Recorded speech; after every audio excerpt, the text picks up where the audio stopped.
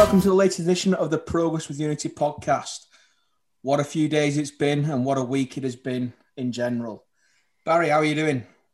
Yeah, very well, thank you, Si. Hope you're well yourself. Not too bad, not too bad. Paul, yourself? Yeah, good. Always nice after a couple of wins. And Adam? Excellent. Right then, let's dive straight into the first game, which, well, the only game that we've got to look at, the Plymouth game. And on the back of a great win at the weekend, you're only as good as your last result, aren't you, Barry? I have to say we're very good after those two anyway. Absolutely. Well, possession was pretty even. Plymouth surprisingly had more shots than ourselves. Even on target. Corners split pretty even. We committed a few more fouls yesterday. But what mattered was the score. At half-time, we were 2-0 up and it finished Plymouth Argyle 0, Wigan Athletic 2. Before we dissect the game, let's just have a look at the lineup, because obviously we knew Wooten was ineligible, so Johnson dropped into that centre-back position. But there was a surprise inclusion, I think, which caught many out. I did spot on Instagram yesterday that Lee Evans was in Plymouth. And I've been meaning to ring you all day yesterday, Barry, saying Lee Evans is in Plymouth. But for one reason or another, didn't. The inclusion of Lee, I think, was pivotal in definitely the first goal, wasn't it, Barry? Absolutely. Just going back to your point about him being in Plymouth, I actually heard last week that he was going to be on the bench for this game. So it was a surprise that he started, but it wasn't a surprise that he was there. But, what a pass that was up to Dariqua from the halfway line, right to the, over the top. Fantastic. What a ball. I thought he was awesome yesterday, Lee Evans. Awesome. Considering he's been out since December. Brilliant. And I don't know if you're going to talk about his interview after. If you well, I'll leave it. But what an interview that were after the game as well. Yeah, that's something we'll come to. But first of all, let's rejoice in the fact that, we won and took the lead on the 13th minute through Viv Solomon Otterbohr. I know you just alluded to Evans was involved in the build-up to that. And it was not a bad first-time finish from Viv yesterday. And it's always important, isn't it, Paul, for players, attacking players, to get that first goal to settle them, because you can go on for a while, can't you, thinking, I've not scored, and then you get that goal and then it may lead to other bigger things. Yeah, absolutely. I mean, sometimes, what you've got to remember is that these individuals will be perfectly aware of how long they've been without scoring, and, fans may or may not pick up on it, but the player themselves know exactly what they're there to do and what they feel they've not done. I mean, you're looking at fairly sort of complete team performances, aren't you?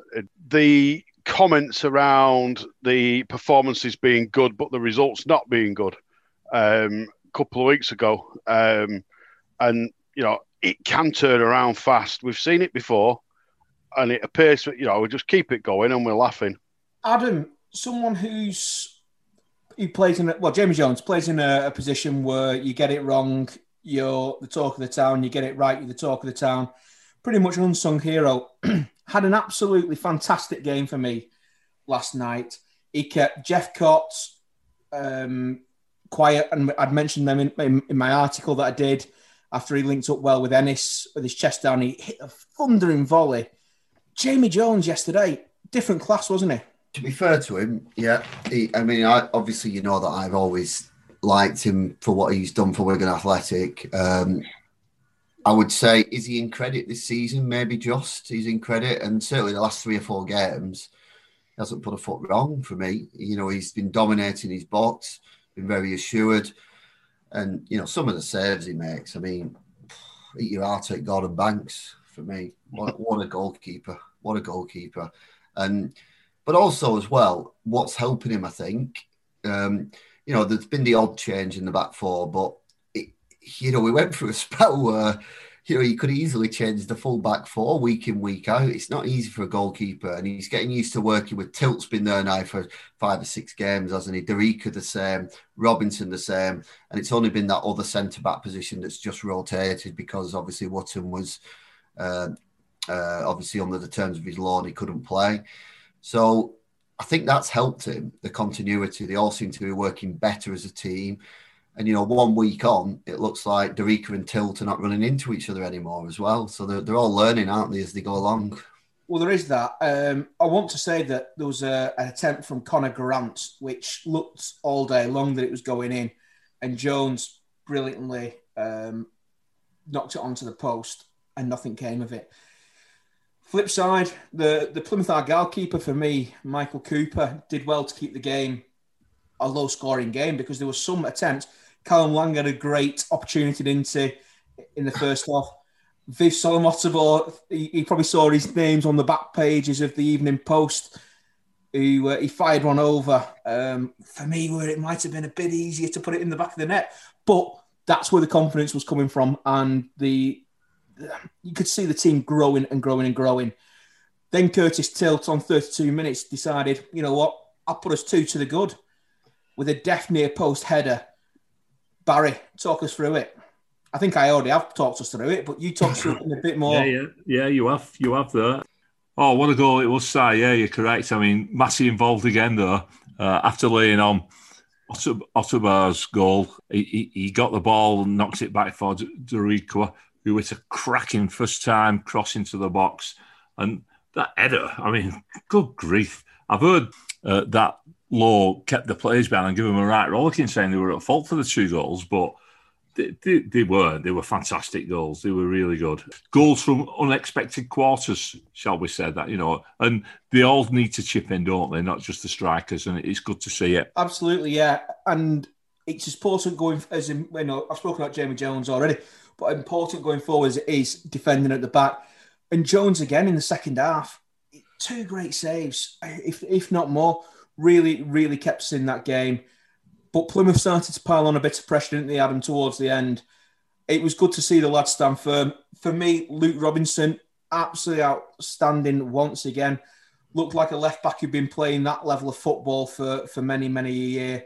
Here's one for you. Lee Evans, best centre midfielder in the league? Tough one, that. I mean, there are a few decent players. I think Honeyman's a decent one at Hull. I mean, thingy, what's his name at Sunderland? I know he's getting on a bit, but Ledbetter's a good player. But he doesn't look out of place in the Championship, does he, Lee Evans? So that would indicate that he is a step above this level. I know he never quite 100% was in every week, but he had spells in the Championship where he was very good. I particularly remember that run in the first season back in the Championship, in the last sort of 10 to 12 games, where he played a bit more advanced then, actually, and he was really good. If he's not the best, I think he's certainly in the top 5. And for a side who are in the bottom 5, it's not bad having a player of the quality, and do you know what? The other, you just said Robinson. I'm glad you mentioned him because he was very deserving of a mention in a side that looked very, very polished going forward yesterday. And you've mentioned the goalkeeper as well. I thought Robinson was absolutely superb. A couple of those tackles that he made, I mean, the timing of them was unbelievable, superb. I think I'm really impressed with Robinson, really pleased that he's doing well. Well, to talk about Robinson, there was one that he made back in his own area, wasn't there? If Harry Maguire, John Terry, all the greats had made that challenge, they'd be waxing lyrical on Match of the Day. Absolutely timed to perfection, won the ball, took it away. A lad playing above his years there, and long may it continue in the blue and white of Wigan Athletic. Yeah, let's hope that he doesn't compare to John Terry off the field. Barry, I'm going to ask you this one because I know if I ask the 2 happy clappers, I know what answer they're going to give. Are we going to stay up? We've every chance now, haven't we? If we can keep that team fit, if we can build Lee Evans' fitness, because about the 60th minute, he were blowing really hard. So obviously, it's going to come, his fitness.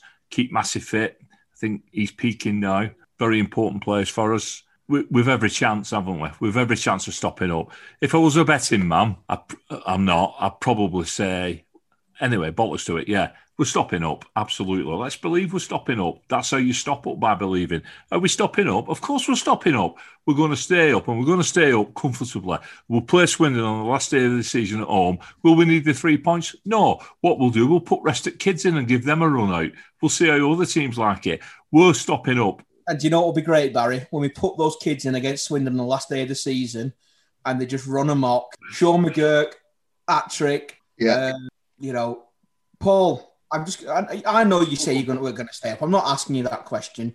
2 wins on the bounce. How important is that going into a game against the FC? Yeah, I think the key is it's a conversion of those performances that we saw 2 or 3 weeks ago into points. And, when you tried stitching me up by getting me to ask Callum Lang and Dan Gardner if we were stopping up, and I refused to because I said we were stopping up. Can I jump in, Paul, to give you a little bit of praise? Because 3 weeks ago you said, get this takeover done and you'll see a change. Saturday morning, the news filtered through that the takeover was happening and that change happened. And we've had 2 positive results. So well said, sir, for making that point. Yeah, again, and I'll go back to last season. The signs of positivity were there from the performances. The thing with something like the takeover going through, or even people thinking it's going through, is it gives you a genuine boost to your morale that you just can't pretend to have or manufacture. It's one of the key strengths that Alex Ferguson had. Every game mattered like the Manchester derby or like they were playing Liverpool, and he got that into his players' heads. And you can't, do you remember when we did them meet and greets and we changed the mentality in the dressing room? Sometimes these things just have to happen, and they produce. My favourite go-to is if I drew 2 lines on the floor and said, I want you to jump from there to there, and you jump it. But if that was jump from there to there and there's a bloody big hole in between, exact same distance, you would be doubting yourself and worrying and all sorts. So that even though you can do it, having something that says, right, positive, we're off, we're going, you just can't manufacture it. I don't think there's any doubt whatsoever that we'll stop up now. The belief you get from converting those performances will lead to more performances, and players of the quality of Lee Evans coming back and Gavin Massey coming back, that just adds to it. It does indeed, yeah. It's going to be interesting this weekend because obviously we don't play because Sunderland are in the Papa John's Trophy final. And teams below us, we're outside the relegation zone, which is brilliant. Absolute morale booster. I've not had a look at the fixtures. I will research them while we have a discussion on this. We've played the same games as Northampton, Swindon and Rochdale. We are 5 above Rochdale, 2 above Swindon and 1 above Northampton. The 4th team to make up is AFC Wimbledon. They've got 2 games in hand. They're on 30 points and they lie 23rd. Barry, we have an eye on the games on Saturday. Swindon host Gillingham. Northampton travel to Doncaster. And Bristol Rovers host Wimbledon. That's a massive game, isn't it? It's a massive game for Wimbledon, that, because if they lose that and they've got us on Tuesday and they don't beat us, then, they're in a lot of trouble. And looking at their form since January, it's been quite poor. They've got a good couple of fixtures here where, they'd be hoping to pick some points up. So that is definitely something. I think Swindon are awful. We know they're awful. There's a lot of turmoil at the club. Gillingham under Steve Evans, you never know what you're going to get. So best case scenario for me would be Gillingham to beat Swindon and, Bristol Rovers to beat Wimbledon, I'd say. Well, that's interesting, Adam, because if Bristol Rovers beat Wimbledon, that'll take Bristol Rovers on to 36 points. Obviously, 3 clears of ourselves. Shrewsbury and MK Dons are both on 41 and 42 points respectively. Are those 2 teams still in the relegation battle, or is it between Burton, Bristol, ourselves, Northampton, Swindon, Wimbledon and Rochdale? Well, I would go so far to say, I think did Shrewsbury get a result last night? Just remind me. Yeah. Well, the last game to win. Yeah. So Shrewsbury won. I I think they've got enough, definitely. I think MK Dons will have enough as well. They're not going to get sucked into it. And I actually don't put Burton in there anymore. I actually think, I just think that the run that they're on, we've seen it ourselves, haven't we? Where, we go on that run and...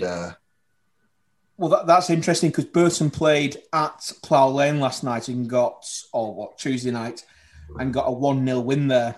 That's what I'm saying, yeah, with them. I mean, we played them, didn't we? Was it the last game of the year, I think?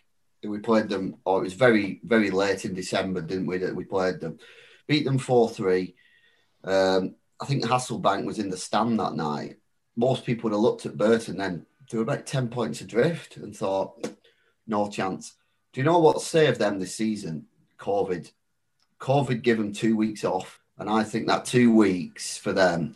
I remember Hasselbank being on Match of the Day for an FA Cup game, and he was saying, yeah, we've got a 2-week break and I'm confident that we're going to stay up. We've got enough here if I work with it. And since then, they've won 7 out of 8. I don't see them coming back into the pitch, and I think that leaves us with 4 out of 6, doesn't it? To be honest, we're better than all the other teams around us. I think we've got more quality. The only thing that could scupper us is the fact that we've got quite a few young players and players who've been inherently susceptible to injury over the years. And that's the only thing that can scupper us if 4 or 5 of our players break down again. If we can keep most of our players fit, we are absolutely guaranteed to stay in this division. We're just miles better than the rest of them. Barry, that's interesting what Adam said, and he said obviously it's going to be 4 from 7. Who would 6? I said 6. Well, sorry, 4 from 6. Barry, who would be your 4? Would it be the current 4, or can you see anyone else joining them? I think Northampton are like a dark horse down there because they've put some good results together since they've changed the manager. So they'd be the ones I'd look out for. It looks like Rochdale will just collapse now, doesn't it? I mean, they're falling away. Yeah, I'd go as it is: Wimbledon, Northampton, Swindon, and Rochdale. Paul, anyone you change from that? MK Dons are on a really bad run of form, but they just look too far away. I mean, so long as we're not in there, the rest becomes irrelevant, doesn't it? There was 7, but teams. It was 4 from 7, but it does look like Burton are starting to jump that gap. And I think if we, another win or 2, and we'll be jumping the gap as well. I'll tell you what, Burton's got a tough game on Saturday though. They're at Crewe, who on the day are very, very good. That's going to be a tough game for them if Crewe are on form, and that might just throw the cat back amongst the pigeons, depending how the results go otherwise. But I do tend to agree with Adam that they've put that run together, seems to have pulled them well clear, and they must be near the top of the form table as well. They must be. Oh yeah, they're right at the top. Yeah. I'm on Flash Scores. That's got the last 5 games. They've won the last 5, and they're the only team in the division to do so. Right. For me, the main reason that we will stay in this league is due to the belief and the spirit within the camp. To a man, they're all playing for the jersey. They're all wanting to win. Some will be here next season. A lot won't. A lot are on short-term deals. But one thing that stood out for me, and it was hammered home today when Barry called me, was Lee Evans when he spoke to Latics TV. And I'm just going to read out some quotes that are on the website. And it said, "I was delighted to be back out there. As everyone knows, it's been a tough season for me. I've been as disappointed as anyone not to be able to help the team. Seeing the team struggling and not being able to help is tough. So I was just delighted to be back out there and get the win is the icing on the cake. It's been really tough, and all I wanted to do was play football for this football club ever since I signed here. At the Sunderland game, I knew after 10 minutes my knee was gone. But because I had been out for 6 or 7 weeks before then, I thought I have to get through this. It's nice to be a part of it and to get a few wins. To be back means the world to me." So, without saying it, Barry, how do you think that man feels about Wigan Athletic? Without saying it, I think there's a love coming through there. I said that to you this afternoon, didn't I? You can feel the love. And he also said that he felt the finger had been pointed at himself and Gavin Massey, and that some people had doubted that they were actually injured. And he said nothing could be further from the truth, and he just wanted to get back and prove the doubters wrong. Lee Evans isn't somebody who charges around a football field. I put on Twitter last night that for me he was my man of the match with all things considered. And somebody responded to that with like a really derogatory comment towards him saying, yeah, what was that for? Not moving around, not putting any effort in. And I thought it was a ridiculous comment that. He absolutely gave his all. He said in that interview he's only had a couple of training sessions. He's been out since December, the beginning of December. Has come back after a serious knee injury and put in a performance like he did last night. He was absolutely superb. After we had him on loan, he went to Sheffield United and then we managed to sign him again. He said he felt like he was coming home. And he's always spoke very highly about the club and the supporters. And he feels, like this is home for him. It really came across to me, that interview. That spirit that he's got is, for me, he's running through the squad as well at this moment in time. And it's just fantastic to hear. And if we do go down, which we won't, but if we do, there's not one of them players who should cop any flack at all. I think they've all been brilliant, all been fantastic. Yeah, Lee Evans, I think I'm falling in love. Maybe it was the mutual love, because obviously he must have heard from Adam. I think Adam's been sending him loads of love messages, hasn't he, over the last few years? So that's obviously going to help matters. But on a serious note, I said a couple of weeks ago about all this nonsense about Gavin Massey not trying and Evans hiding and not wanting to come back. Did they not actually? Some people not actually realise, coming back from injuries, that you don't just step onto a pitch and become a world beater the first game back. I mean, Evans, to be fair, he's probably so far ahead that he can get. He's probably only playing 60% at the moment because he can't. He's just coming back. He's feeling his way back. That Sunderland game, he was class. I can't believe he said he was injured. I thought he picked the injury up late on. I know he had a knock early, but I thought his main injury was late on. If he was playing with an injury, he played a bloody good game against one of the best midfields in the league. What I also like is some of the comments that Ash was making. Liam was making in his interview when he just said Lee Evans. You can tell he's back. He can't shut him up. He's chirping away, and that's the thing you want. You want that person who you could take the mick out of a bit, but you respect them. You can take the mick out of him for being a talker. I can definitely relate to that. People take the mick out of me for being a talker, but hopefully people realise that Lee Evans is as important to Wigan Athletic as Adam Pendlebury is to this podcast. Well, anyway, so the mood at the club is buzzing, bouncy. There'll be a preview podcast, though, out on Sunday. Who's joining the studio this week? It's myself and Paul this week, unless the takeover gets announced, in which case we'll... all of us. Yeah, I'll not be able to keep it rest of you off with that. There's nothing really else to talk about, because obviously the takeover is milling along. If you're Nathan Sinclair, you're constantly tweeting every man and his dog to find out what's going on. I do worry about the lad sometimes. I think I'm going to have to go and remove his internet-capable devices from his house. Can I just say one final thing? Because I think it is important. It has been reported on Facebook, but I thought that I'd mention it. There's a Wigan Athletic fan called Cliff Parr, aged 101, and the Latics gave him a shirt with 101. The reason I mentioned him is that he lived around the corner from my granddad's. Good friend of my granddad. What I didn't realise he was so old, 101, because I worked back. He used to fix my car about 21 years ago. So he was actually under the bonnet of my car, aged about sort of 78, 79.